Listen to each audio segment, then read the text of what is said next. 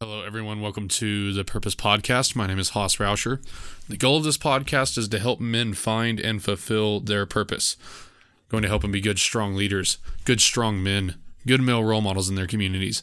I'm going to do that by having conversations. I'm going to invite guests on. I'm going to ask our guests, what is your purpose? What do you think your purpose ought to be? How did you find that purpose? And what do you do every single day? How do you get up, get after it, and go and fulfill that purpose? Today we are going over this is a Purpose Book Club episode. We're going over Blood Meridian. This is going to be episode 3, I believe, covering section 2 in the book, basically following the kid from Chihuahua City to a later destination if you haven't gotten that far yet. Hopefully you guys are reading along with me. I hope that you're staying on top of the book, getting your pages in. That would be really cool to know that you are. So basically it's chapters 7 to 19. I'm not going to tell you what happens, but chapters 7 to 19, if you have already read the book, it's chapters 7 and 19 that we're going to go over. There's a lot of stuff in here. As we talked about in the intro, this book is episodic. What does that mean? That means that things happen in episodes. There's no like giant arcing plot. There kind of is, but not really exactly. There's just episodes that eventually come to a conclusion. Each episode kind of has its own plot, and there's a little bit of a subplot, but not really. I'm trying to think of maybe like a Big Bang Theory, which is kind of a shitty analogy, but that's what first comes to mind, of that there's no just major plot through the whole series of episodes. But each episode and each season there are subplots. It's kind of like that. It's not a beginning, middle, and end. It's not like a movie. Very, very much like a sitcom type structure. So there's a lot to cover in the middle section, and a lot of what you can cover on this book, because a lot of you are going to be like, oh, well, why didn't he cover this? Why didn't he cover this? Well, I thought this was really interesting, and I did some research, and the most important part of the book he didn't even hit. I think that this book being so episodic, I'm going to cover what really stands out to me. And I think that that's what's going to happen to the reader, is the reader, whatever stands out to them is what they're going to leave the book with. There is no major plot. I mean, there's not. It's not like the Hunger Games to where you must talk about the first games. There are things that you probably should talk about in here. There's a general idea, but it's not like these typical fiction books that everybody is talking about the same thing, because the book strikes people in so many different ways. And that's part of the reason I've had such a hard time trying to figure out what to talk about on this book, is because it strikes me in so many different ways, and it's such a prominent book that I want to do it justice. So we're going to talk about a few different things. Again, I'm not here to read the whole book to you. If you, I'm going to try to do my best, but if you're not reading the book and you're just here for funsies, there may be some context missing. I'm going to do it my best and read whole passages for you to try to give you that context, but this is a book that if you're going to try to follow it and going to get the most out of it, you really need to go read it all, in my opinion. I'm going to do my best. I'm going to help you out, because this book club is designed for people that don't exactly read all the time, so I'm going to do my best.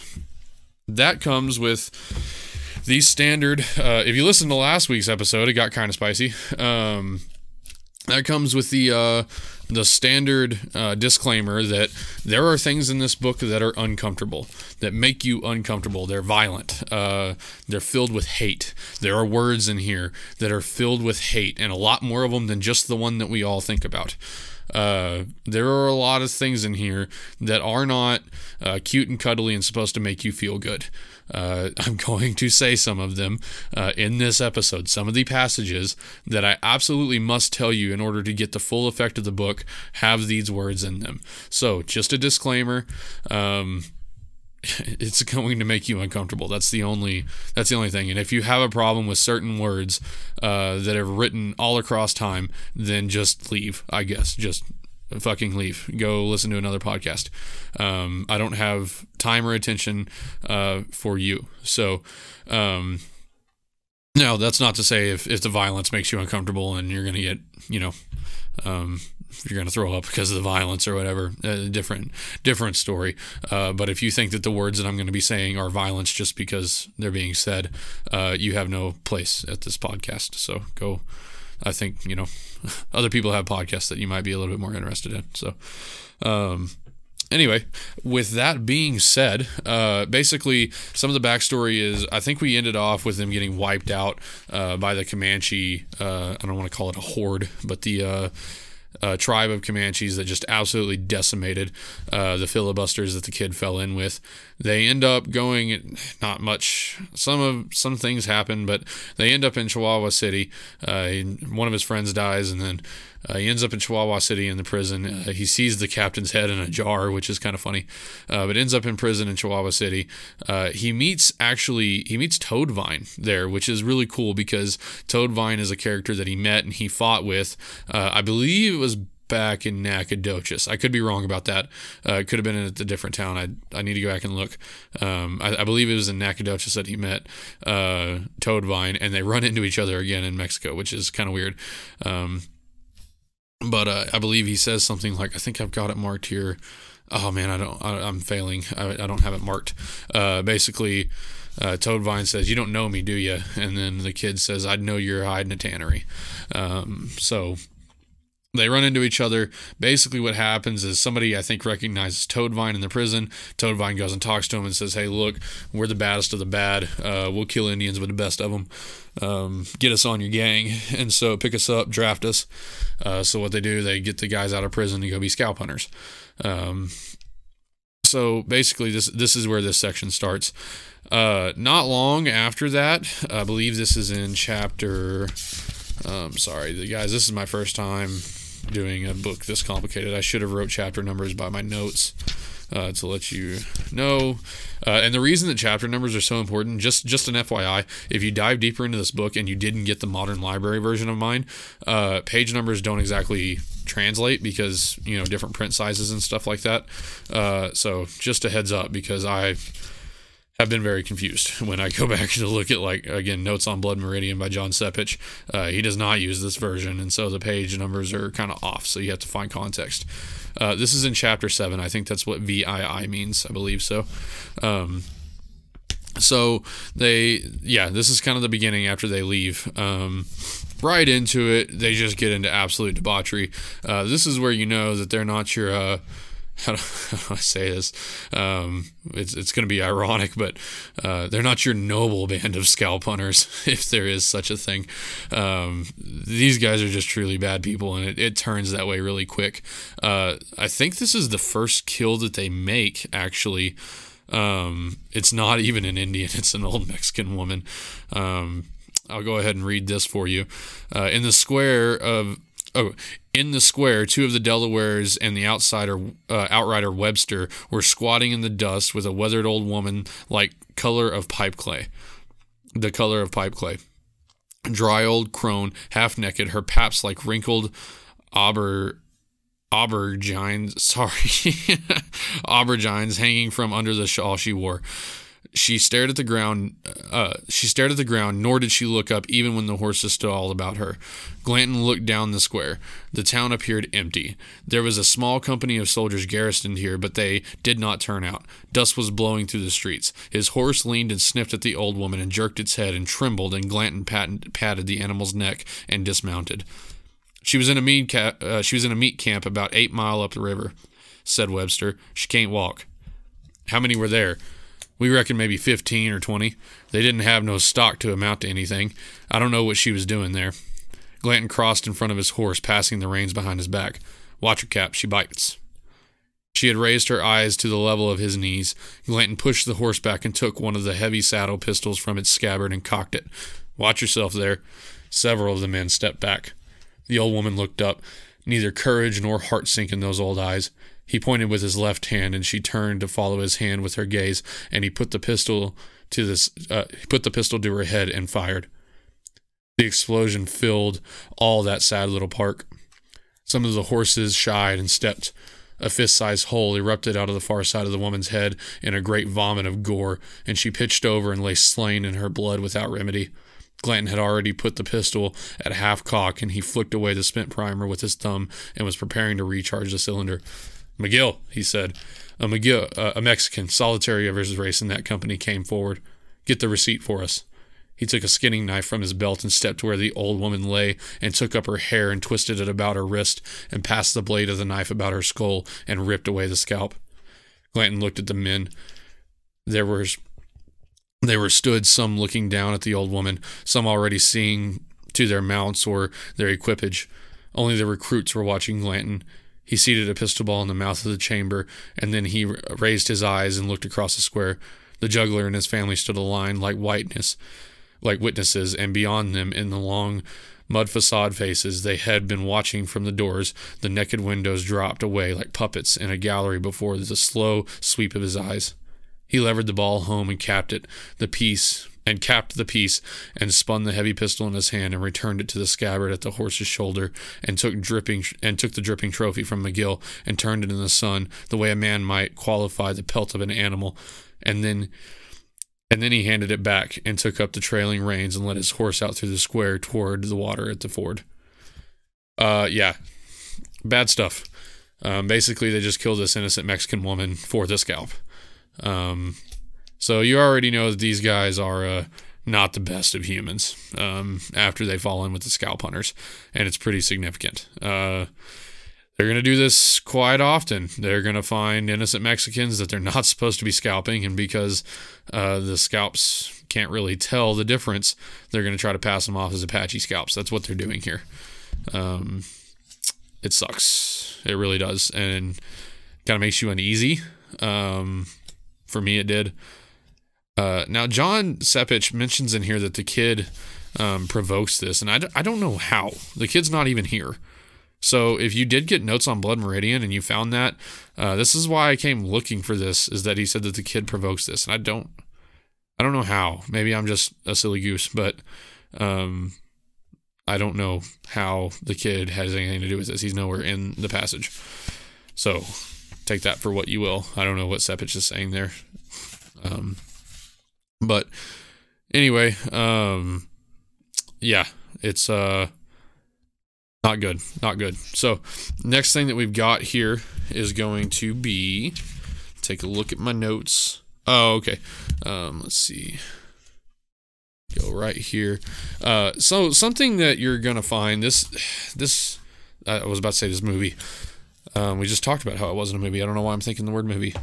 This book, one of the main characters, I don't know if it's the main character. I don't know if this book has a main character other than maybe the kid.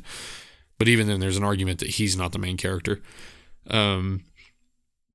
The judge. You're going to be following the judge around. And this section is the judge's section. This is not the kid's section. This is the judge's section.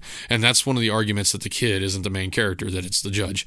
Is because look at all these pages that he has devoted strictly to the judge. And the idea is that McCarthy uses this narrative about the judge, or uses the kid, following the kid through the book to create this narrative about the judge. It's kind of odd.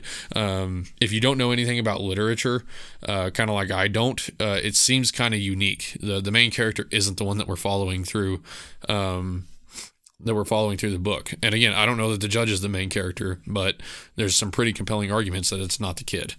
So, but you're gonna learn a lot about the judge in this book and in this section in particular. The main question of this book, I guess, is what is the judge and what is his relation to the kid? What is the judge? Is he just a man? There's a lot of arguments to be made that he's not just a man. He's some sort of demigod. I don't really know what to make of it. And I'll lay out a few things actually, I do kind of know what to make of it. I have my thoughts. I'll lay out a few things to kind of support that. But basically, one of the ideas that helps us get an idea, or one of the themes that helps us get an idea of who the judge really is that he's very interested in stone, and this idea of stone, this everlasting presence of stone that is so hard to erode away and that is always present in the earth. One of the passages that shows the importance of stone and the idea of stone is This passage right here on page 122, I'll find the chapter for you. Sorry, I forgot to get the chapters in my notes. It's going to be chapter 9. So in chapter 9, page 122, if you have the modern library version, basically, he comes in here, and so it says, they posted guards atop the Azatoa and unsaddled the horses and drove them out to graze, and the judge took one of the pack animals and emptied out the panniers and went off to explore the works. In the afternoon, he sat in the compound breaking ore samples with a hammer, the feldspar rich in red oxide of copper, and native nuggets in whose organic libations he purported to read news of the Earth's origins. Holding an extemporary lecture in geology to the small gathering, who nodded and spat. A few would quote him scripture to confound his ordering up of eons out of the ancient chaos and other apostate supposings. The judge smiled. Guys, I'm sorry. Again, disclaimer, I can read really well in my head. I can't read really well outside. No matter how many times I try to read this out loud, it's always just as bad. And I would do retakes for you, but I would be here for 6 hours. So I'm going to read that again and hopefully get it a little bit better. They posted guards atop the Azatoa and unsaddled the horses and drove them out to graze, and the judge took one of the pack animals and emptied out the panniers and went off to explore the works. In the afternoon, he sat in the compound breaking ore samples with a hammer, the feldspar rich in red oxide of copper, and native nuggets in whose organic libations he purported to read the news of the Earth's origins. Holding an extemporary lecture in geology to a small gathering who nodded and spat. A few would quote him scripture to confound his ordering up of eons out of the ancient chaos and other apostate supposings. The judge smiled. Books lie, he said. God don't lie. No, said the judge, he does not. And these are his words. He held up a chunk of rock.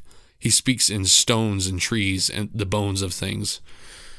Kind of weird. I didn't really know exactly what to make of that, but basically I think what he's trying to say here is that God is really found in the earth and in the stone, and the things that we know to be true from what we can see in the earth. So I don't really know what that means. I don't know what it means to me. It's just something to take note of. And again, this guy, this extremely smart, some people again say that he's not a guy, this demigod of a character, this man that's apparently larger than life. One of his main passions is, if you could call it a passion with a guy like this, is geology. He's extremely invested in the earth, and rocks and stones and things that live on past humans. And that's what he's saying, is that's what God is he speaks in stones and trees, the bones of things. That's the way he speaks, not in some silly book, I guess is what he's trying to say. So next, let's see. Okay. So here is another, this is where we're going to start to see the case for what the judge actually is kind of develop. And I'll get to that after I kind of read this section. Bear with me. Please. Basically what's happening here, and I won't read it all. Let's see. So basically this guy Tobin that joins the clan, I guess, the band of scalp hunters. He's an ex-priest. He's a former priest. He and the kid kind of, I would say, get attached, I guess. The kid kind of attaches to him. And, the kid is kind of torn between Tobin and the judge, I think, through most of the book. The kid is very weary of the judge, and leans a little bit more towards Tobin. But also the kid does a lot of things that the judge does, and looks upon the judge with amazement, I think, a lot. So let's see. Basically, it starts with the ex-priest says he speaks Dutch. Dutch. The kid looked at the ex-priest. This is chapter 10. The kid looked at the ex-priest. He bent to his mending. He does, for I heard him do it. We cut a parcel of crazy pilgrims down off the Llano, and the old man in lead of them, he spoke right up in Dutch, like we were all of us in Dutchland, and the judge gave him right back. Glanton come near falling off his horse. We none of us knew him to speak it. Asked where he'd learned it, and you know what he said? What did he say? Said off a Dutchman, the ex-priest said. I couldn't have learned it off 10 Dutchmen. What about you? The kid shook his head. No. The gifts of the Almighty are weighed and parceled out in a scale peculiar to himself. It's no fair accountant, and I don't doubt but what he'd be the first to admit it.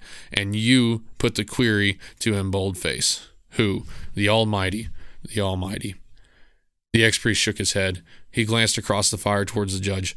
That great hairless thing. You wouldn't think to look at him that he could outdance the devil himself, now would you? The God the man is a dancer. You'll not take that away from him. And fiddle. He's the greatest fiddler I ever heard, and that's an end on it. The greatest. He can cut a trail, shoot a rifle, ride a horse, track a deer. He's been all over the world. Him and the governor, they sat up till breakfast, and it was Paris, this, and London, that, in 5 languages. You'd have give something to have heard him. The governor's a learned man himself, but the governor, sorry guys, the governor's a learned man himself, he is, but the judge, the ex-priest shook his head. Oh, it may be the Lord's way of showing how little store he sets by the learned. Whatever could it mean to one who knows all? He's an uncommon love for the common man, and godly wisdom resides in the least of things, so that it may well be that the voice of the Almighty speaks most profoundly in such beings as lives in silence themselves. He watched the kid. For let it go how it will, he said. God speaks in the least of creatures. The kid thought him to mean birds or things that crawl, but the ex-priest, watching, his head slightly cocked, said, No man is give leave of that voice. The kid spat into the fire and bent to his work. I ain't heard no voice. When it stops, said Tobin, you'll know that you've heard it all your life. Is that right? Aye. The kid turned to the leather in his lap. The ex-priest watched him. At night, said Tobin, when the horses are grazing and the company is asleep, who hears them grazing? Don't nobody hear them if they're asleep. Aye. And if they cease their grazing, who is it that wakes? Every man. Aye, said the priest, every man. The kid looked up. And the judge? Does the voice speak to him? The judge, said Tobin. He didn't answer. I seen him before, said the kid, in Nacogdoches. Tobin smiled. Every man in the company claims to have encountered that sooty-souled rascal in some other place. So, again, what is he saying here? I don't know. Guys, I'm sorry. I don't have many answers for you, only questions. Which is, again, I guess the whole point of the book. But this passage here says, the gifts of the Almighty are weighed and parceled out in a scale peculiar to himself. It's no fair accountant, and I don't doubt but what he'd be the first to admit it. And you put the query to him bold-face. Who? The Almighty. The Almighty.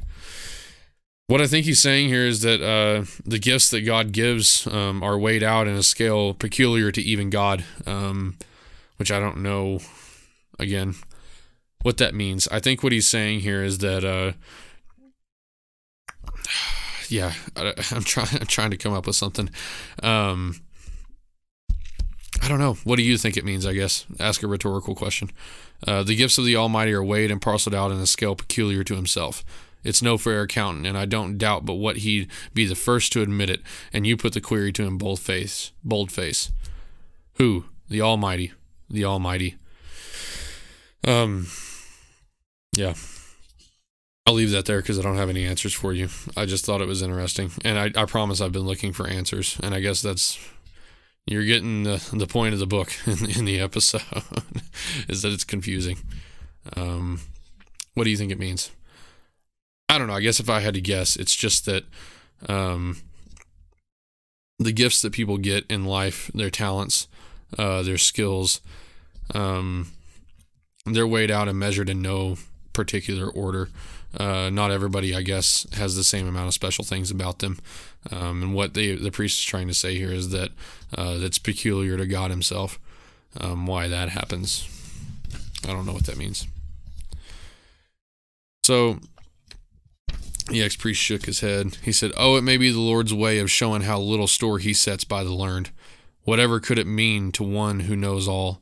He's an uncommon love for the common man, and godly wisdom resides in the least of things, so that it may well be that the voice of the Almighty speaks most profoundly in such beings as lives in silence themselves. He watched the kid. For let it go how it will, God speaks in the least of creatures. No man is give leave of that voice. He says, I ain't heard no voice. When it stops, you'll know you've heard it all your life. I guess basically what he's saying is that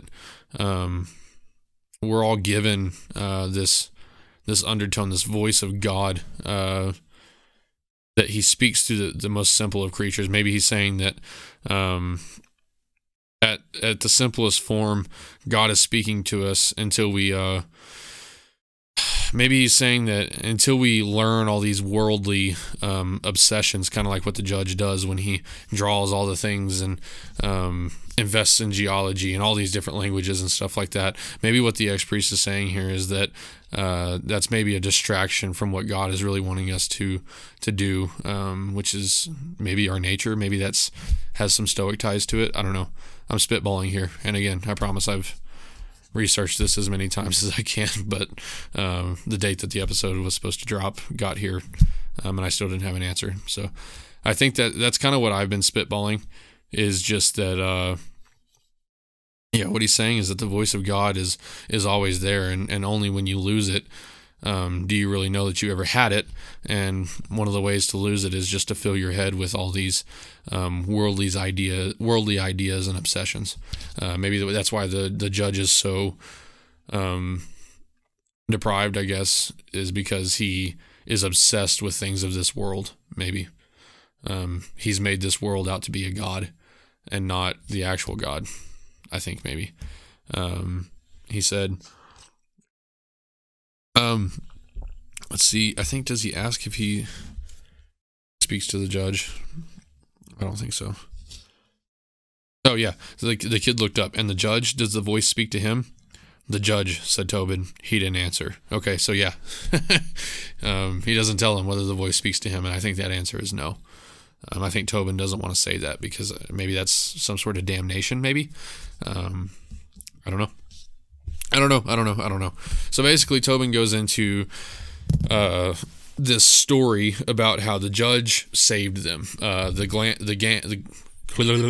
Glanton gang, before they ran into the kid in Toadvine, apparently were going through the desert, and they had run out of gunpowder, which back in these days, these were muzzle loaders and with caps and stuff, cap and ball pistols, and they didn't have like rounds, as people call them, or ammunition. You had powder and balls and caps. They had run out of powder, and they had a wild band of Apaches. I say wild, just a brutal band of Apaches on their tail. A lot of them that were going to completely decimate the men. They said that they only had 38 men at this time. He said that they walked up, and the judge was just sitting on the rock.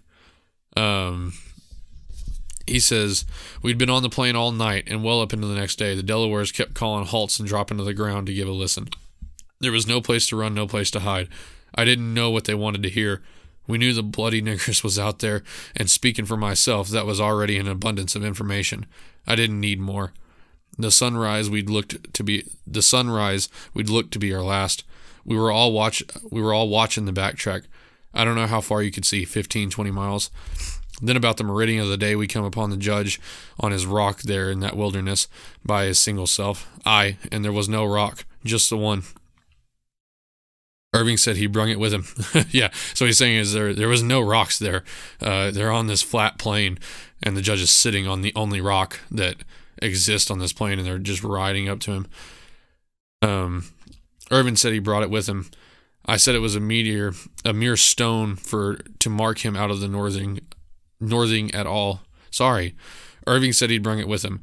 I said that it was a mere stone to mark him out of the northing at all. He had with him that self-same rifle you see with him now, all mounted in German silver, and the name that he'd give it set with silver wire under the cheek piece and satin in Latin. Et in Arcadia ego, a reference to the lethal in it. So basically, Et in Arcadia ego draws back to, I think, a painting. And what I translated that as is that even in paradise, there I am. and he says a reference to the lethal in it. So basically, he named his gun Death. That even in paradise there is death is kind of the idea of that. And the judge carries death with him, which, again, I'll make the case of who I think that the judge is here in a sec. But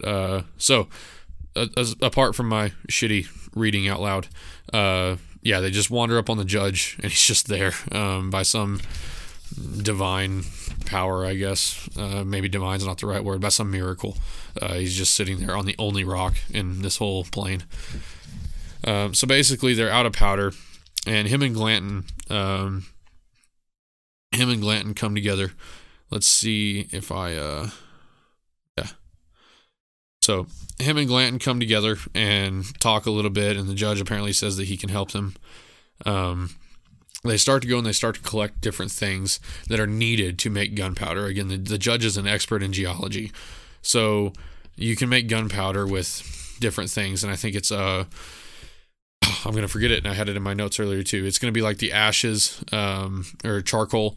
Then you've got the the nitrate out of the bat guano. They go and get a bunch of bat guano and filter it out through ash, so wood ash, and then sulfur. They get sulfur, and that's what you need to make gunpowder, apparently. So basically, you'll see in here that Tobin recalls Glanton and the judge is making a covenant that Glanton basically, for gunpowder, has sold his soul to the judge. And this is where, if you're getting the hints, this is where I think what the judge really is. I think the judge is a stand-in for the devil. I think the more that I read and the more that I look into this, I think that that's kind of the case, is that the judge is the stand-in for the devil. Truly cruel, truly cunning. He is all of the things of this world. Knows a lot about the earth and rocks. And you see earlier, let's see, Tobin says, God, the man is a dancer. You'll not take that away from him. And fiddle. He's the greatest fiddler I ever heard. And that's an end on it. The greatest. So I think the devil is known in past stories. Now, this is going to sound a little bit ridiculous, but again, I'm not very learned. So, Charlie Daniels selling his soul to the devil, cutting a fiddle tune. Not Charlie Daniels. What am I trying to say? The devil coming up and challenging Johnny to the fiddle, and the devil is a really good fiddler. So, and dancing. A lot of times, the devil dances. So, again, I have nothing to back this up, but it's just kind of my cultural knowledge of what the devil is. The judge really seems to be the devil. There's another area in here. Let's see. Okay, so they go up to a volcano to get the sulfur. Apparently there's sulfur at the mouth of some of these volcanoes, and that's backed up with history. That's found in Notes on Blood Meridian by John Sepich. So John Sepich, just to be clear with where I get this notion that the judge is the devil, John Sepich actually makes that case as well. I'm just kind of backing it up with what I've seen. So basically, they come up on these. I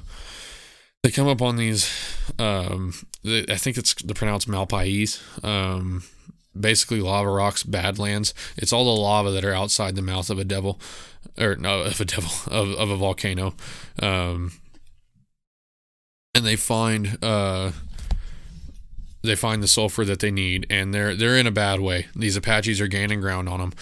They're gonna just absolutely slaughter the gang if they get there and they don't have any gunpowder. Let's see. Okay. Oh, one of the things that let's see. Judge seemed not to take his eyes off the dead where it rose. Okay, so on page 137, this is going to be chapter 10 still.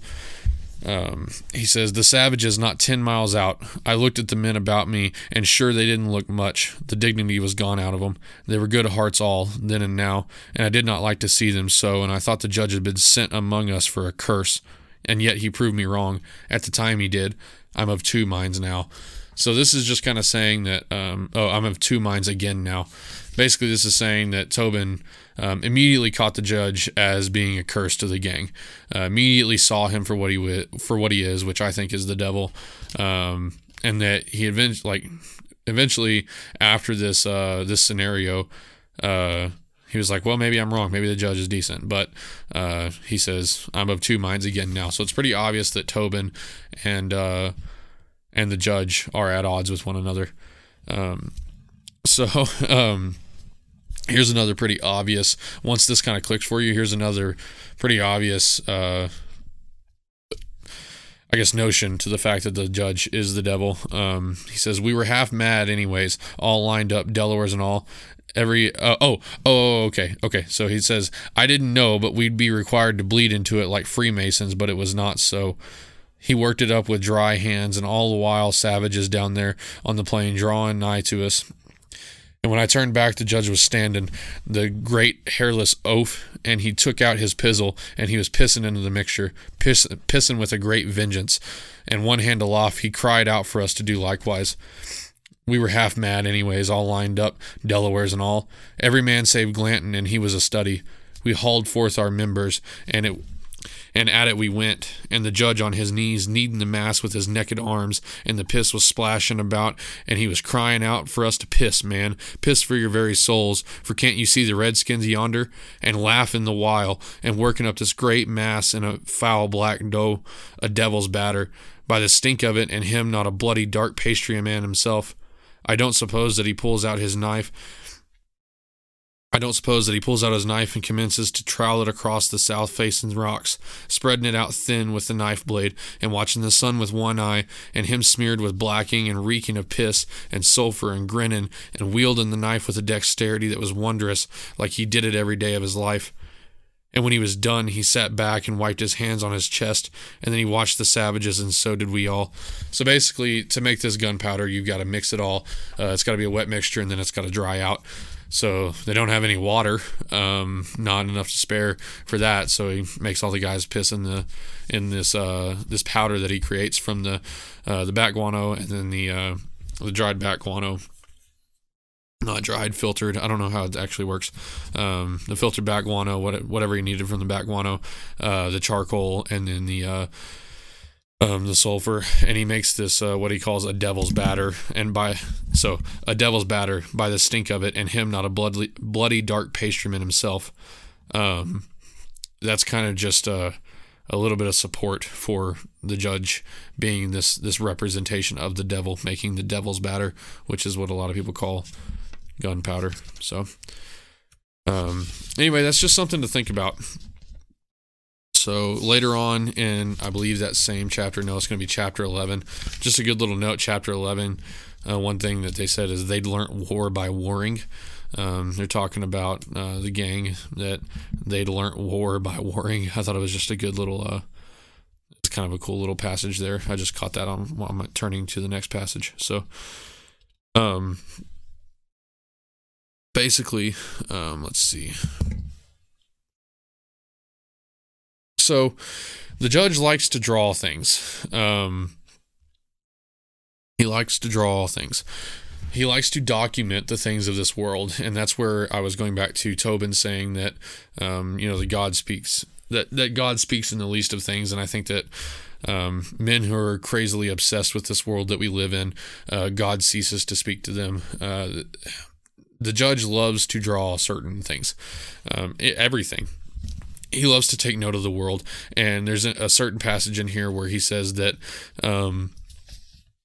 that it should not be permitted to live unless he gives it permission. He wants to know every single thing, and he wants to capture everything, and almost as if he wants to put the whole world in a zoo controlled by him. Very, very narcissistic. But this is a story. This is a story that I thought was of importance. So basically, he's drawing this artifact. It's a little foot guard from a suit of armor a long time ago, He draws it, and then once it's drawn, once he knows about it, once he can document it, he crumples it up and throws it away, which is kind of odd.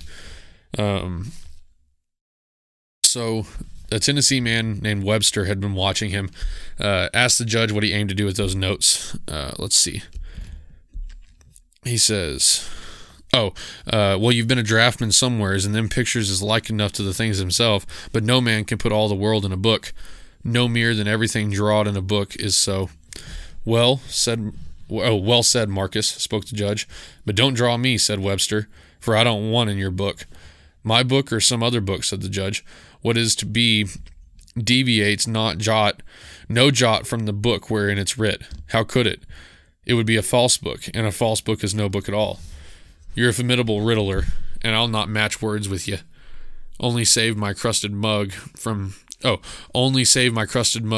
your ledger, for I'd not have it shown about perhaps to strangers. The judge smiled.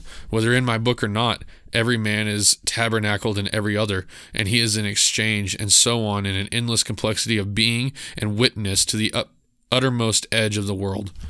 I'll stand for my own witness, said Webster. So, basically, Webster doesn't want to be drawn by the judge, and I don't know why. Maybe that's because he doesn't want to be, noticed by the devil, which I think is kind of funny. Now that I think about that, is that Webster maybe recognizes that the devil takes stock of all these worldly objects, and he just doesn't want to be noticed by the devil. I don't know if that's correct, but that's what I got from it anyway. So then it tells the story. He says, until the judge raised his hand and called for amnesty and told him that Webster's feelings were of a different kind and not motivated by vanity at all, and that he once drawed an old Hueco's portrait and unwittingly chained the man to his own likeness, for he could not sleep for fear an enemy might take it and deface it, and so like was the portrait that he would not suffer it cease nor anything to touch it, and he made a journey across the desert with it to where he'd heard the judge was to be found. And he begged his counsel on how he might preserve the thing, and the judge took him deep into the mountains, and they buried the portrait in the floor of a cave where it lies, yet for aught the judge knew. When he was done telling this, Webster spat and wiped his mouth and eyed the judge again. That man, he said, was no more than an ignorant heathen savage. That's so, said the judge. It ain't like that with me. Excellent, said the judge, reaching for his portmanteau. You have no objection to a sketch, then? I'll sit for no portrait. But it ain't like he said. The company fell silent. Someone rose to stoke the fire, and the noon ascended and grew small over the ruined dwellings, and the little stream braided over the sands in the valley floor shone like woven metal, and save for the sound it made, for there was no sound other. What kind of Indians has these here been, Judge? The judge looked up. Dead ones, I say. What about you, Judge? Not so dead, said the judge. They was passable masons, I'd say. These niggers hereabouts ain't no kind. Not so dead, says the judge. Then he told them another story, and it was this story. In the western country of the Alleghenies, some years ago, when it was yet a wilderness, there was a man who kept a harness shop by the side of the federal road. He did so because it was his trade, and yet he did little of it. For there were few travelers in that place. So basically what he's saying is that there was a harness shop by the side of the interstate. He did so because he knew how to make harnesses, and yet he did little of it, for there were few travelers in that place. So that he fell into the habit before long of dressing himself as an Indian and taking up station a few miles above his shop, and waiting there by the roadside to ask whoever should come that way if they would give him money.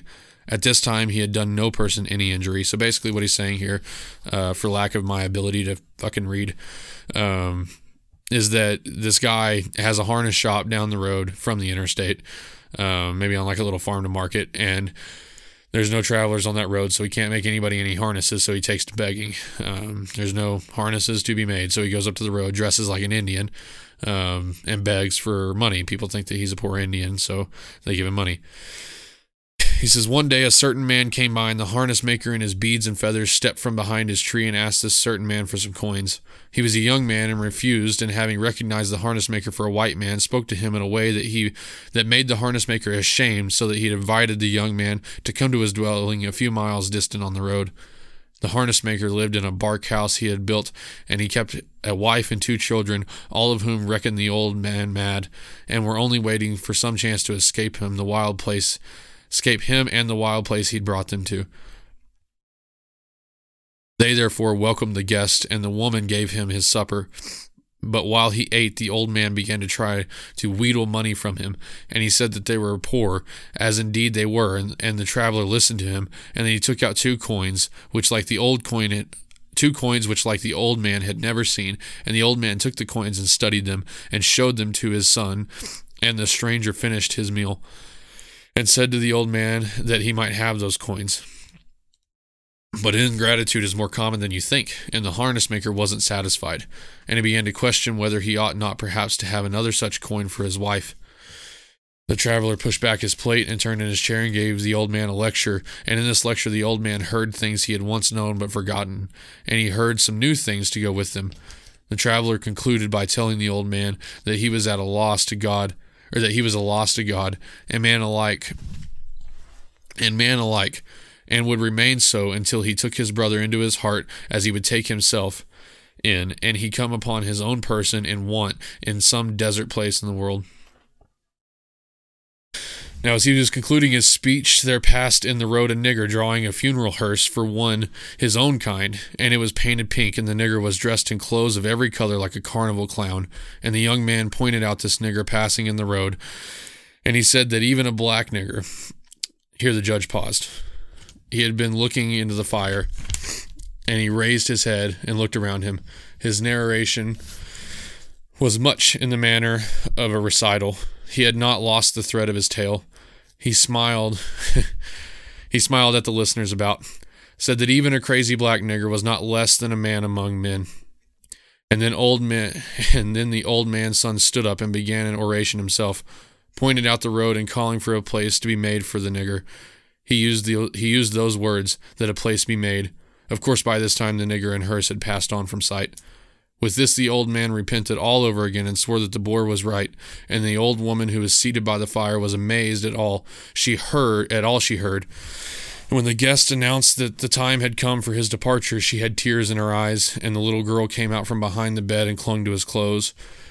The old man offered to walk him to the road so as to see him off on his journey, and to apprise him of which fork in the road to take, and which not, for there was scarcely any way signs in that part of the world. As they walked out, they spoke of life in such wild place, where such people you saw but once and never again. And by they came to the fork in the road, and here the traveler told the old man that he had come with him far enough, and he thanked him, and they took their departure of each other, and the stranger went on his way. But the harness maker seemed able to suffer the loss of his company, and he called to him and went with him again a little way up on the road. And by they came to a place where the road was darkened in a deep wood, and in this place the old man killed the traveler. He killed him with a rock, and he took his clothes, and he took his watch and his money, and he buried him in a shallow grave by the side of the road. Then he went home. On the way he tore his clothes and bloodied himself with a flint, and he told his wife that they had been set upon by robbers, and the young traveler murdered, and only him escaped. She began to cry, and after a while she made him take her to the place, and she took wild primrose and grew it in plenty thereabout, and she put it on the stones. She came there many times until she was old. The harness maker lived until his son was grown and never did anyone harm again. As he lay dying, he called the son to him and told him what he had done. And the son said that he forgave him if it was his to do, and the old man said that it was his to do so, and then he died. It was his to do so, and then he died. But the boy was not sorry, for he was jealous of the dead man. And before he went away, he visited that place and cast away the rocks and dug up the bones and scattered them in the forest, and then he went away. He went away to the west, and he himself became a killer of men. The old woman was still living at the time, and she knew none of what had passed, and she thought that the wild animals had dug up the bones and scattered them. Perhaps she did not find all the bones, but As she did, she restored to the grave, and she covered them up and piled the stones over them and carried flowers to the places before. When she was an old woman, she told people that it was her son buried there, and perhaps by that time it was so. Here the judge looked up and smiled. There was a silence. Then all began to shout at once with every kind of disclaimer. He was no harness maker, he was a shoemaker, and he was clear to them charges, called one and another. He never lived in no wilderness place. He had a shop in the dead center of Cumberland, Maryland. They never knew where them bones come from. The old woman was crazy, known to be so. That was my brother in that casket, and he was a minstrel dancer out of Cincinnati, Ohio, who was shot to death over a woman. And all other protests until the judge raised both his hands for silence. Wait now, he said, for there's a rider to the tale. There was a young bride waiting for that traveler with whose bones we are acquainted, and she bore a child in her womb. And she bore a child in her womb that was the traveler's son. Now this son whose father's existence in the world is historical and speculative, even before the son has entered it, is in a bad way. All his life he carries before him the idol of a perfection. Sorry, I'm going to start over. Now this son, whose father's existence in the world is historical and speculative, even before the son has entered it, is in a bad way. All his life he carries before him the idol of a perfection to which he can never attain. The father dead has euchred the son out of his patrimony, for it is the death of the father to which the son is entitled, and to which he is heir. More so than his goods. He will not hear of the small, mean ways that tempered the man in life. He will not see him struggling in follies of his own devising. No, the world which he inherits bears him false witness. He is broken before a frozen God, and he will never find his way. What is true of one man, said the judge, is true of many. The people who once lived here are called the Anasazi, the old ones. They quit these parts, routed by drought or disease, or by wandering bands of marauders, quit these parts ages since, and of them there is no memory. They are rumors and ghosts to this land, and they are much revered. The tools, the art, the building, these things stand in judgment on the latter races. Yet there is nothing for them to grapple with. The old ones are gone like phantoms, and the savages wander these canyons to the sound of an ancient laughter. In their crude huts they crouch in darkness and listen to the fear seeping out of the rock. All progressions from a higher to lower order are marked by ruins and mystery and residue of nameless rage. So, here are the dead fathers. Their spirit is entombed in the stone. It lies upon the land with the same weight and same ubiquity. For whoever makes a shelter of reeds and hides has joined his spirit to the common destiny of creatures, and he will subside back to the primal mud with scarcely a cry. But who builds in stone seeks to alter the structure of the universe, and so it was with these masons, how primitive their works may seem to us. No one spoke. The judge sat half naked and sweating, for all the night was cool. At length the ex-priest Tobin looked up. It strikes me, he said, that either son is equal in the way of disadvantage. So what is the way of raising a child? At a young age, said the judge, they should be put in a pit with wild dogs. They should be set to puzzle out from their proper clues the one of 3 doors that does not harbor wild lions. They should be made to run naked in the desert until... Hold now, says Tobin. The question was put in all earnestness. And the answer, says the judge. If God meant to intervene in the degeneracy of mankind, would he not have done so by now? Wolves cull themselves, man. What other creature could? And is the race of man not more predacious yet? The way of the world is to bloom and to flower and die, but in the affairs of men there is no waning, and the noon of his expression signals the onset of night. His spirit is exhausted at the peak of its achievement. His meridian is at once his darkening and the evening of his day. He loves games, let him play for stakes. This you see here, these ruins wandered by tribes of savages. Do you not think that this will be again? Aye, and again, with other people, with other sons. The judge looked about him. He was sat before the fire, naked save for his breeches, and his hands rested palm down upon his knees. His eyes were empty slots. None among the company harbored any notion as to what this attitude implied. Yet so like an icon he was sitting Yet, so like an icon, he was in his sitting, that they grew cautious and spoke with circumspection among themselves, as if they would not waken something that had been left sleeping, that had better been left sleeping. Sorry, guys. I know it's rough. I'm trying to get through it. So, this tale, this story is significant, and I think you'll find later that it is significant, but basically, what he's saying is that the guy that kills the traveler, the guy basically begs for money. He's kind of a piece of shit, begging people for money on the side of the road. The traveler gives him somewhat of a divine counseling, I guess literally a come to Jesus meeting, as you will. And the woman loves it. The woman is in absolute awe. The traveler thinks that he loves it, but really can't handle it at the end. He can't handle being told how bad of a person he is for begging for more money, even after the traveler tries to give him 2 pieces. The son sees that the traveler is good, sees that, the traveler has done something good in their house. Basically, the traveler makes the case that the black dude pulling a hearse down the road, that even though, let's go back before I really mess this up. Let's see.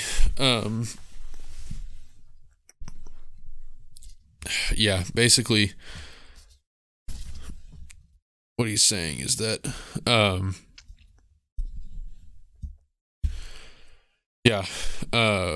so basically the traveler concluded by telling the old man that he was a loss to God and man alike, and would remain so until he took his brother into his heart, as he would take himself in, and he would come upon his own person in want in some desert place in the world. So, desert place. Basically, he's saying that he's going to be a loss to man and mankind until he learns to take his brother in his own heart, take his brother into his heart as he would take himself. So to treat everybody, love one another as if you love yourself, and love God is basically what he's saying. And he takes and he says, look at that black guy, which everybody obviously is not a fan of in this period of time, and the harness maker would be not a fan himself. He says that, he said that even a crazy black nigger was not less than a man among men. And then the old man's son stood up and began an oration himself, pointing out at the road and calling for a place to be made for the nigger. He used those words, that a place be made. So basically, he's already convinced the son that this is what is correct. Against this dude this dad is being humbled in front of his son, and I think there's some significance in that. This dad has failed significantly, and it's taken him this long to be humbled. And the son is standing up and saying, "No, this traveler is right. We must take this man in. We need to make a place for this crazy black dude walking down the road with a hearse." Then the two dudes walk out into the road. They're going to see the traveler off, and the old guy kills him. Why the old guy kills him, I don't know. Basically, I think the old guy kills him just because he couldn't stand being humbled in front of his son. I think that's it. I don't know.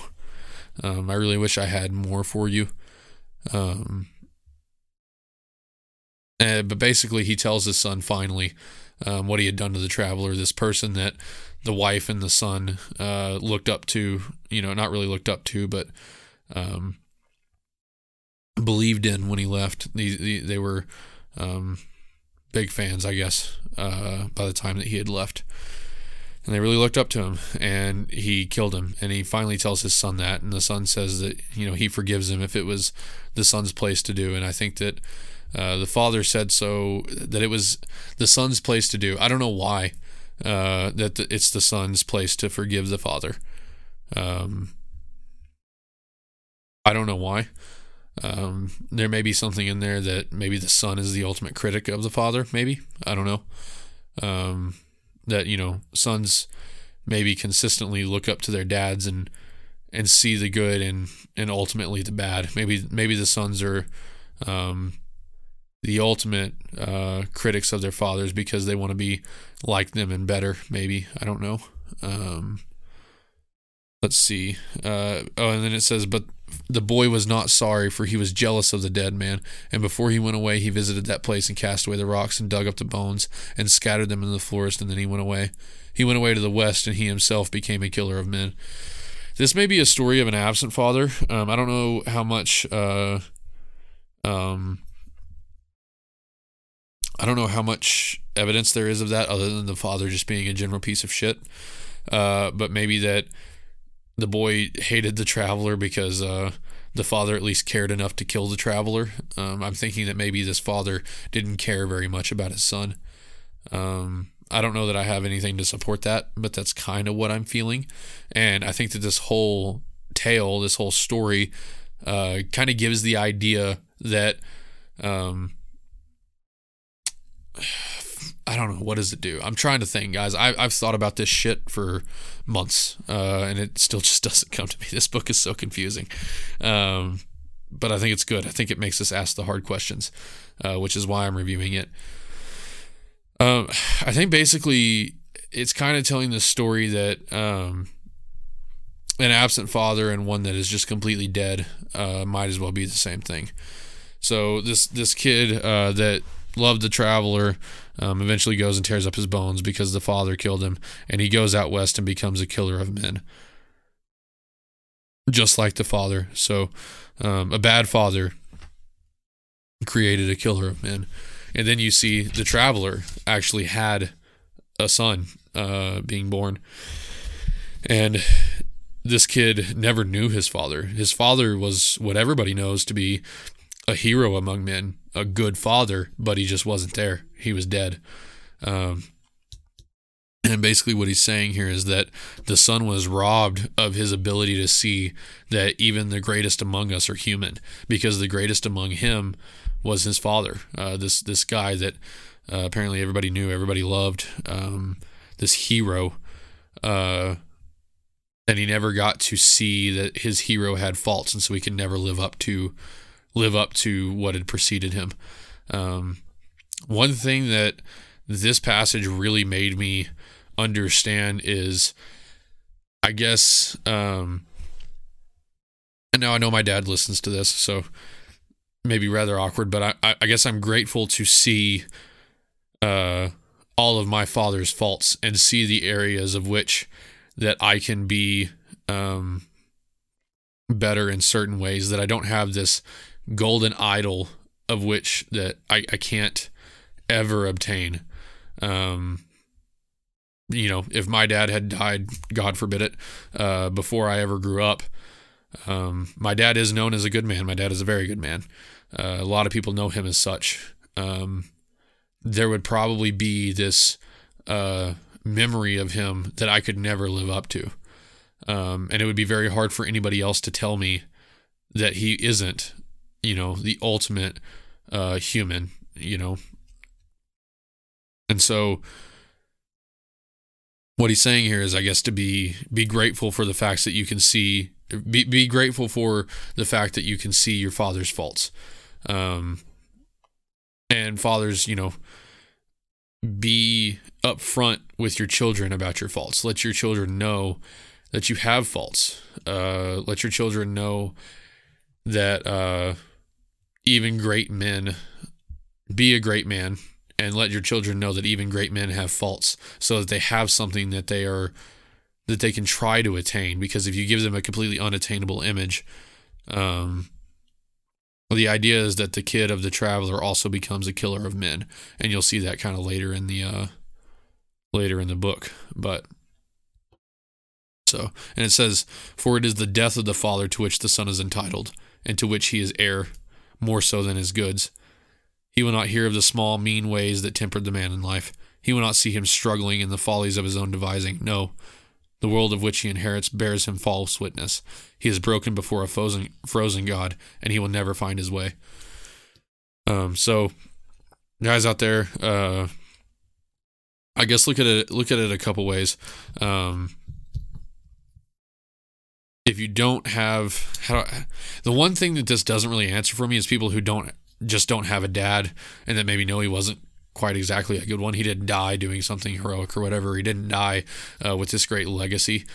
I don't really know what this says for people like that, other than the fact of at least your father wasn't a killer of men. Maybe your father is a killer of men, but do with this what you will. For me, like I said, it makes me reflect on the fact that I'm grateful that I have a role model with faults, I guess. A role model that showed me his faults, and that I can aspire not to have, those same faults. I'll have faults of my own. This is not to say that sons don't have their own faults. They will. But I'll be sure to share my faults like my dad did with me, with my son, and not just give them some idol that they can never live up to, never be good enough for. So, and he rolls this into a generational type speech, saying that civilizations are like this. Civilizations have great fathers that, as history erodes away the bad things of these civilizations, only the good and the noble things are left from these civilizations, and it's something that nobody can ever live up to. I think that I'm going to get canceled on this, but I think that may be kind of the case for some of the actual Indian Native American population that you find in the U.S. here. And maybe, well, I don't we're getting into some hairy situations here. But, we put them on a pedestal of these, loving, sharing people that were just killed by the white man and just absolutely, completely slaughtered. It was a bloodbath all the way around. And the reservations aren't doing too hot. And these cultures that put their ancestors completely on pedestals and kind of ignore that they have faults end up losing their way a lot of times, because it's something that they can never attain. They can never blaze a new path because they're so wrapped up in the greatness of their ancestors that maybe never was. I don't know if that's anything worth listening to, but you're getting what you pay for on the Purpose Podcast with that.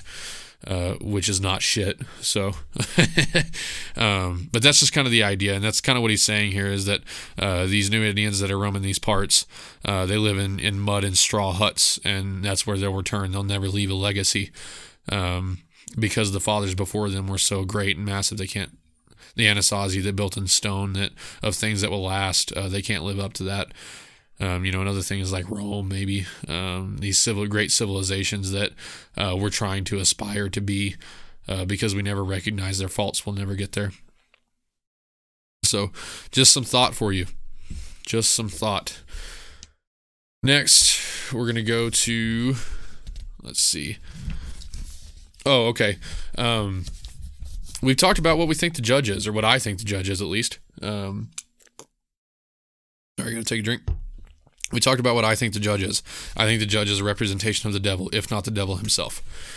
What do we think the kid is? This is something that I don't know is in John Sipich's book, Notes on Blood Meridian. This is something that I came up with myself.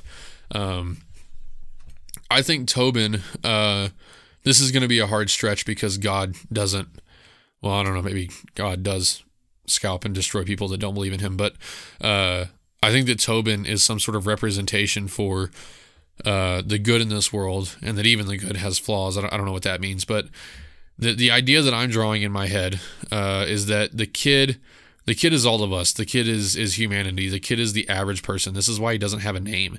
He's just the kid, because he is every person. He's every man.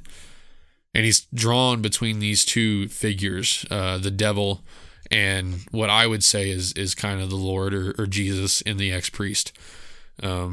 Now, again, I can't square the circle of how the Lord in this story is out there scalping and killing Indians. I don't, and Mexicans. I don't know. I can't square that circle, so don't ask me to. I don't know what that means. But that's just kind of the narrative, not narrative, but the structure. Sorry, that I'm drawing in my head is that the kid is torn in this battle of the judge and the Lord, which is the ex-priest, his kind of conscience that is constantly the opposition of the devil. even though they're both doing some pretty bad shit. And again, I can't square that circle, so don't ask me to. That's just what I'm thinking. So one, and the general idea is that the kid never really falls in with the gang. The kid's never really part of the gang. The kid never really gives up some sort of level of innocence or kindness or goodness about him. That he's always had some sort of sympathy for the Indians and the Mexicans that these guys are out here killing.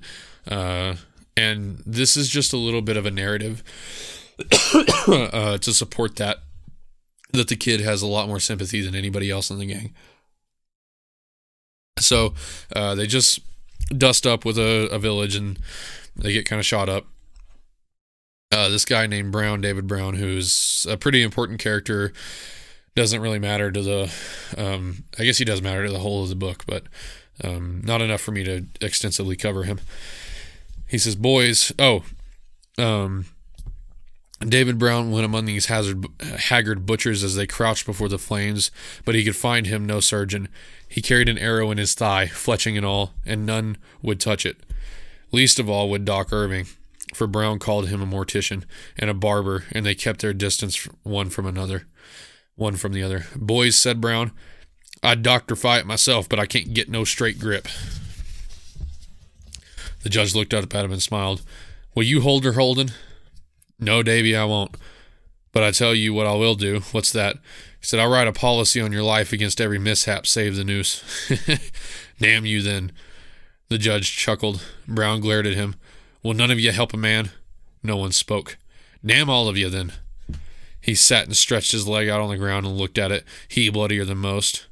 He gripped the shaft and bore down on it. The sweat stood on his forehead. He held his leg and swore softly. Some watched, some did not. The kid rose. I'll try her, he said. Good lad, said Brown. He fetched a saddle to lean against. He turned his leg to the fire for the light, and he folded his belt and held it and hissed down at the boy kneeling there. Grip her stout, lad, and drive her straight. Then he gripped the belt in his teeth and laid back. The kid took hold of the shaft close to the man's thigh and pressed forward with his weight. Brown seized the ground on either side of him, and his head flew back and his wet teeth shone in the firelight. The kid took a new grip and bore down again. The veins in the man's neck stood like ropes, and he cursed the boy's soul.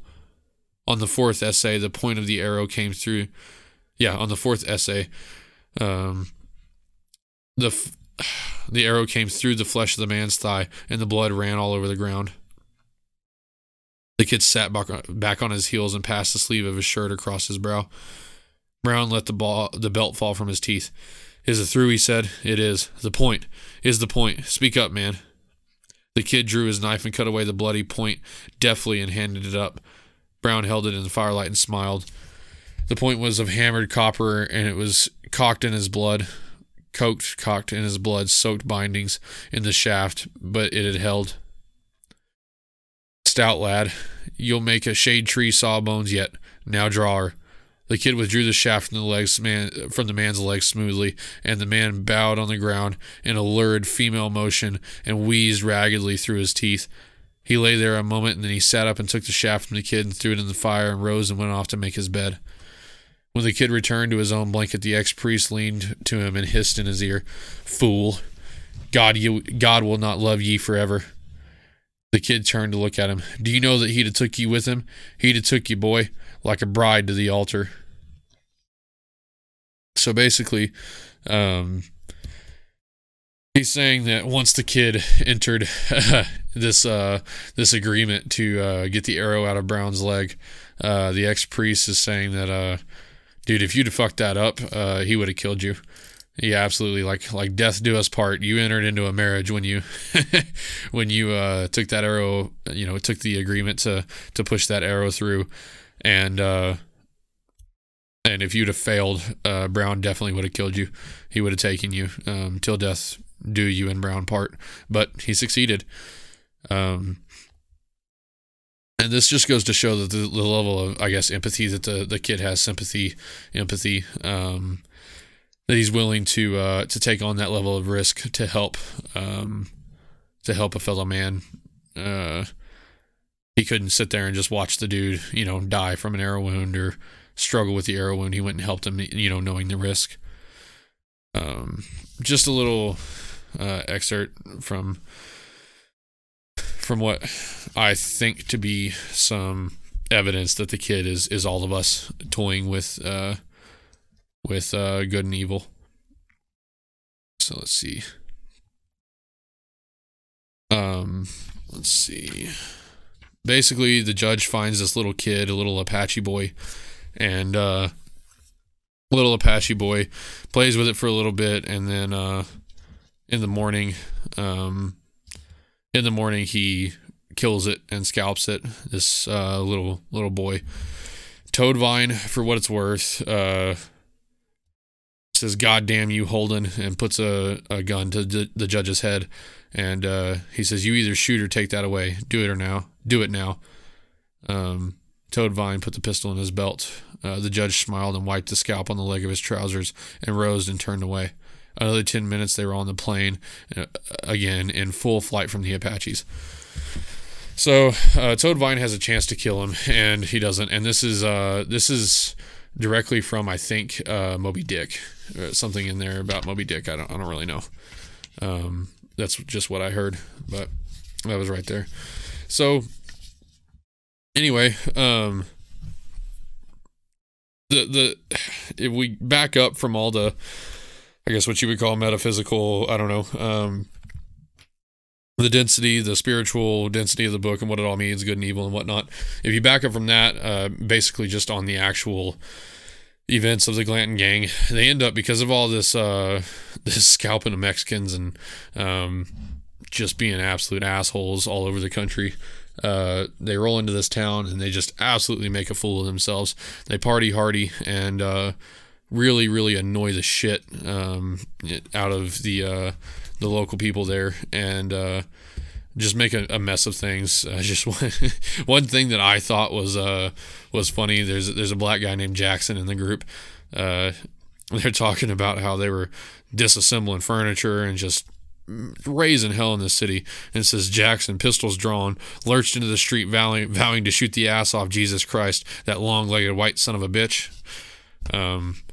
I don't know. I just thought that was funny. This is how wild these guys had gotten, how wild and drunk.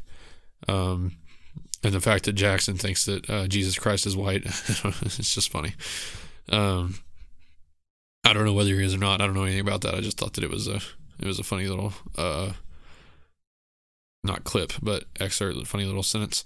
Basically, when they're leaving, this is an indicator that the people are no longer happy with them. For a long time, the people liked the scalp hunters because they were keeping the Indians at bay. But because these guys are so rowdy and so rambunctious and so evil, I mean, they're scalping Mexicans all over the place, which they're not supposed to do. The people turn on them. When they left Chihuahua City, they left in this wild parade of people loving them because they're going to go keep the Indian populations at bay. And the Indian attacks at bay. Well, when they're leaving, when they're here, people start writing on the walls, "Mejor los Indios," which means better the Indians. So they would rather have the Indians than these scalp hunters, and so everything is kind of turning on them. And then they have to flee the Mexican army at this point. So. So when we see,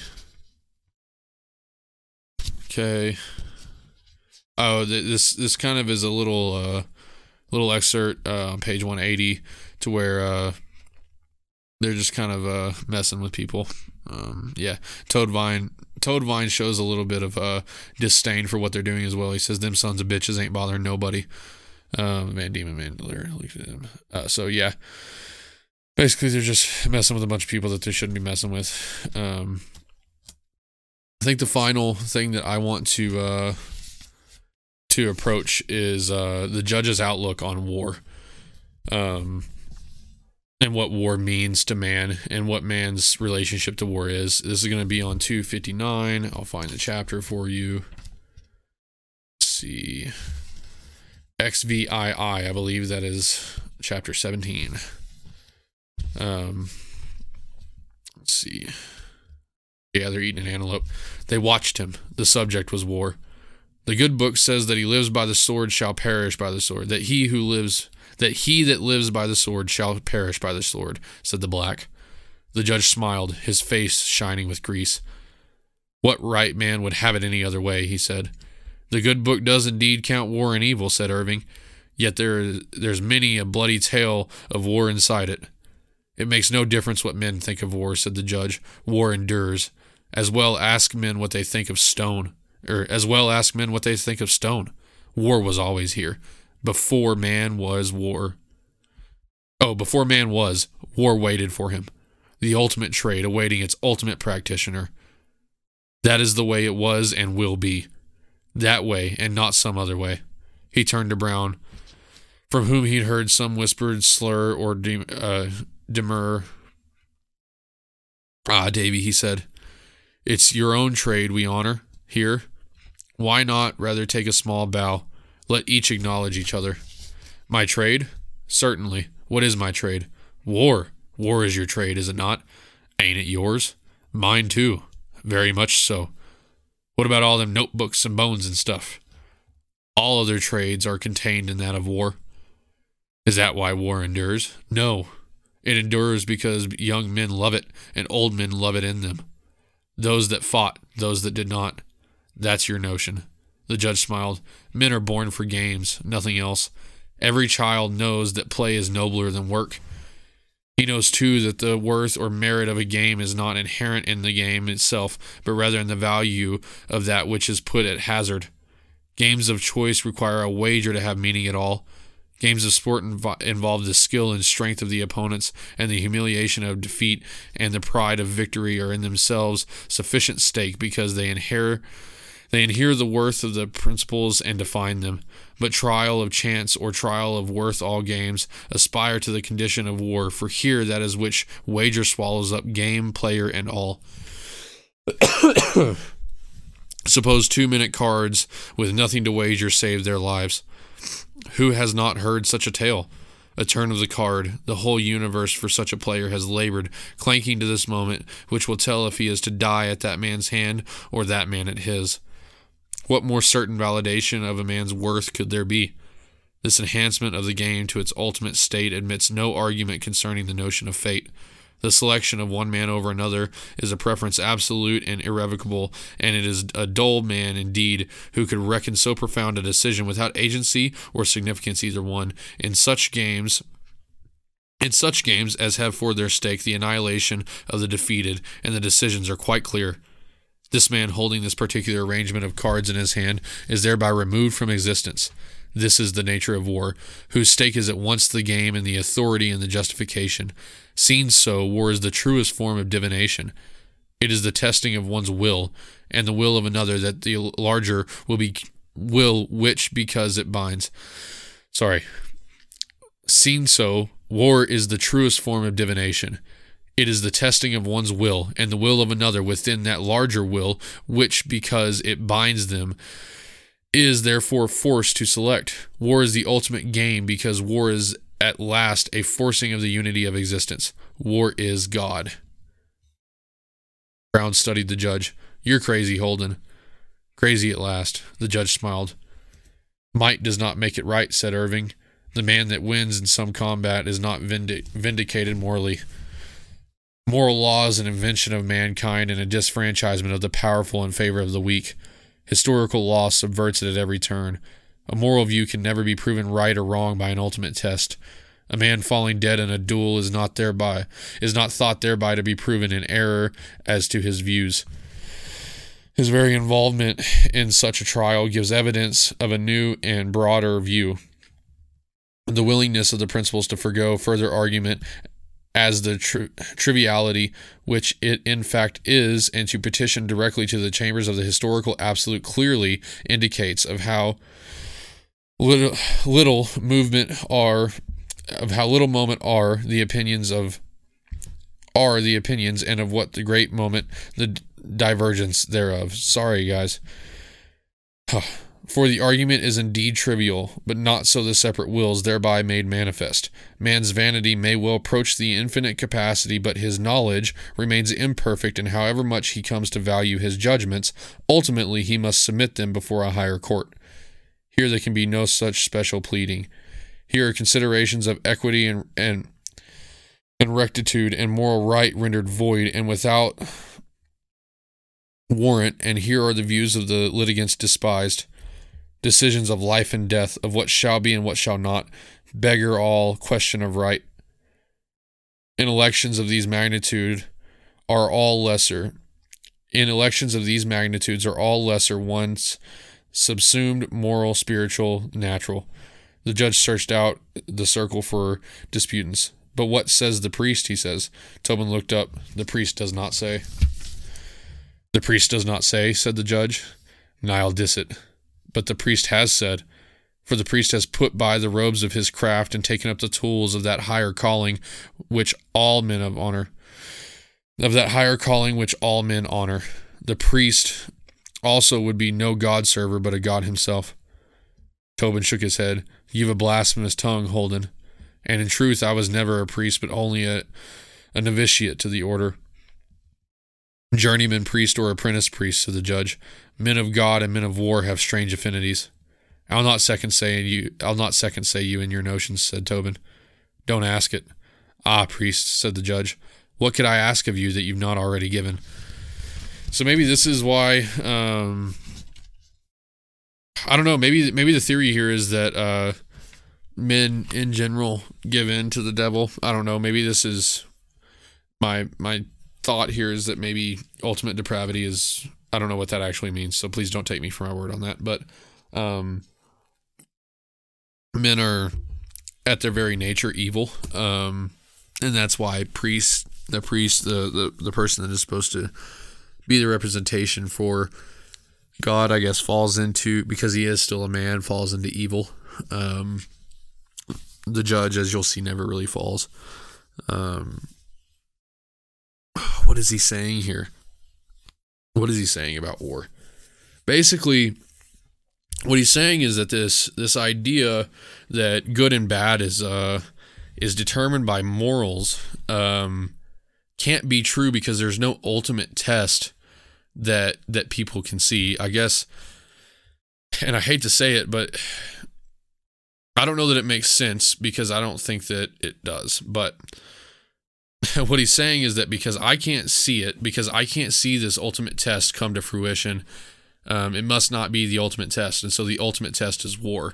It's who can kill the other man. This is why people that don't believe in God a lot of times believe, the strong versus the weak. It's man eat man out there, because that's the ultimate test that you can see. Who are we to say that we are more moral, that we have better morals than one another? Because our morals to what is right and wrong are never truly put to the test until never truly proven right until after death, and nobody knows what happens after death. So it's an unprovable hypothesis, I guess, is basically what the judge is saying here, and that may be the most coherent thought I've had in the whole fucking book. But basically what I think he's saying here is that the reason he believes that war is God, that war is the ultimate test, is because he can actually see the results of it. We know who is the winner here. Who has the correct morals? The man that wins and kills the other man. That's why he's so invested in war, I think, is what he's trying to say here. And, the priest falls into war, and he's trying to get the priest to say that, God is war, and that war is the ultimate game with the ultimate wager. He says, I'll not second say you in your notions. Don't ask it. Ah, priest, says the judge. What could I ask of you that you've not already given? So, the priest has already fallen into this war. So what he's saying is, you can doubt me all you want, but you're sitting here, dog. You left priesthood. So, basically, they go and they find a femur of a woolly mammoth, I think, is what they decide it is. Towards the next part of this page. Let's see. Yeah, I don't know if that has any. I put it down here to talk about it. Basically, he draws this femur in his book, and he says, "There is no mystery to it," he said. The recruits blinked dully. "Your heart's desire is to be told some mystery. The mystery is that there is no mystery." He rose and moved away into the darkness beyond the fire. "Aye," said the ex-priest, watching his pipe cold in his teeth, "and no mystery." As if he were no mystery himself, the bloody old hoodwinker. So basically the judge is trying to say that the world is what it is. There is no mystery, that this death and this evil, that's all there is. And that humans in their foolishness keep searching for religion and mystery, and that there is none. And, the priest is sitting there and he's like, "Dude, you are a whole mystery. You are the mystery." He said, as if he were no mystery himself, the bloody old hoodwinker. What does it mean? I don't know, which is a general theme, is that I don't know. I don't know shit. This book has got me all tore up, folks. And I think that's what it's supposed to do. I've said that a couple times, but I think that's what it's supposed to do. It's supposed to do that. It's supposed to get you all tore up. It's supposed to get you asking the hard questions. That's what it's supposed to do. And I'm going to keep telling myself that because I can't understand it. Guys, I hope you enjoyed that. I think that concludes this episode. We're at about an hour 30 of just me talking straight, so I'm getting a little tired. And I'm at the end of the section. I don't have any other notes on this section. Finished it out. But what does this mean? Basically, again, try to draw your own conclusions from this book. I've given you what I think is significant, what I've kind of drawn from that. Basically, the idea, and let me try to put this together in a coherent fashion, which I don't really know if I can, is that the judge is this representation of the devil, of a demon of this world that is so obsessed with this world and the way it is that he's forsaken God, and that God no longer speaks to him, or maybe God has forsaken him, I think.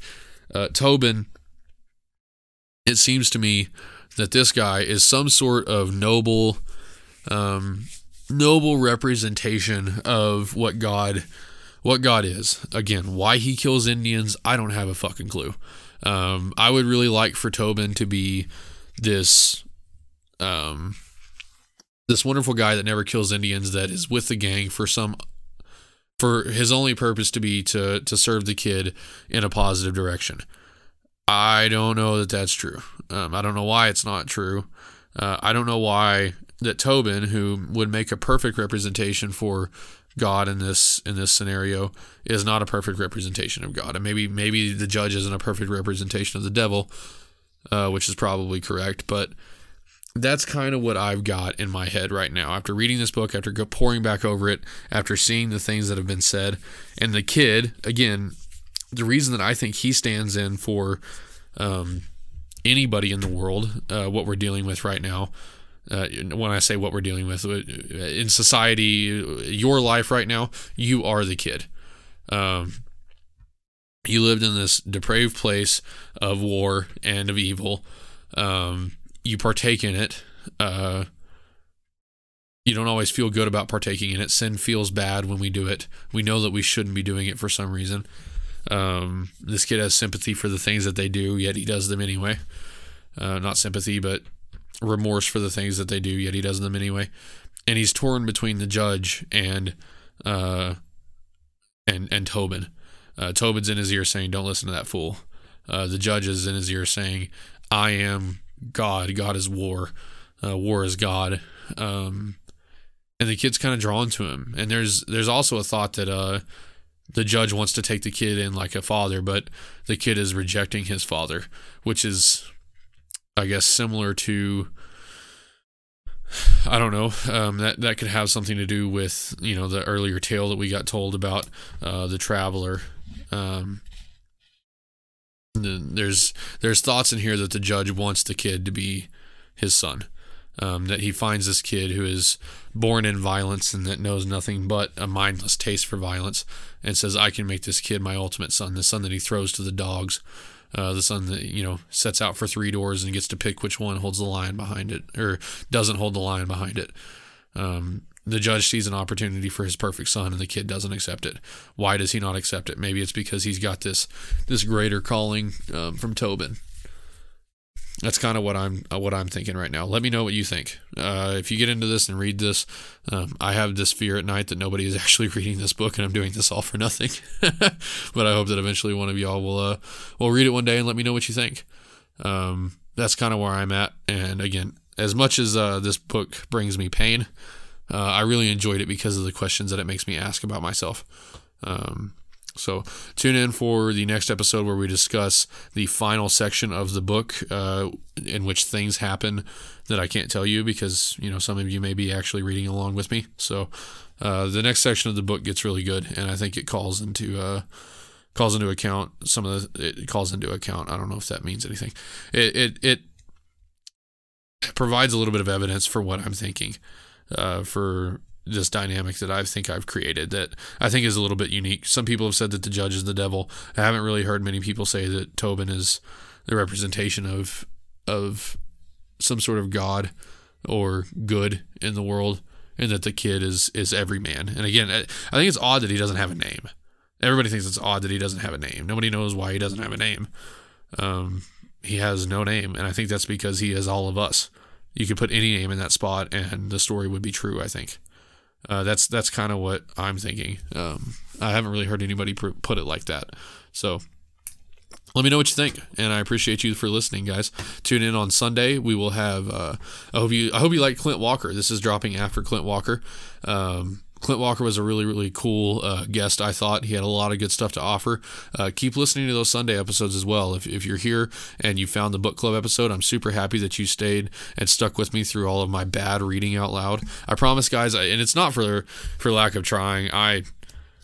I read over these time and time again. I read it in my head. I read it out loud.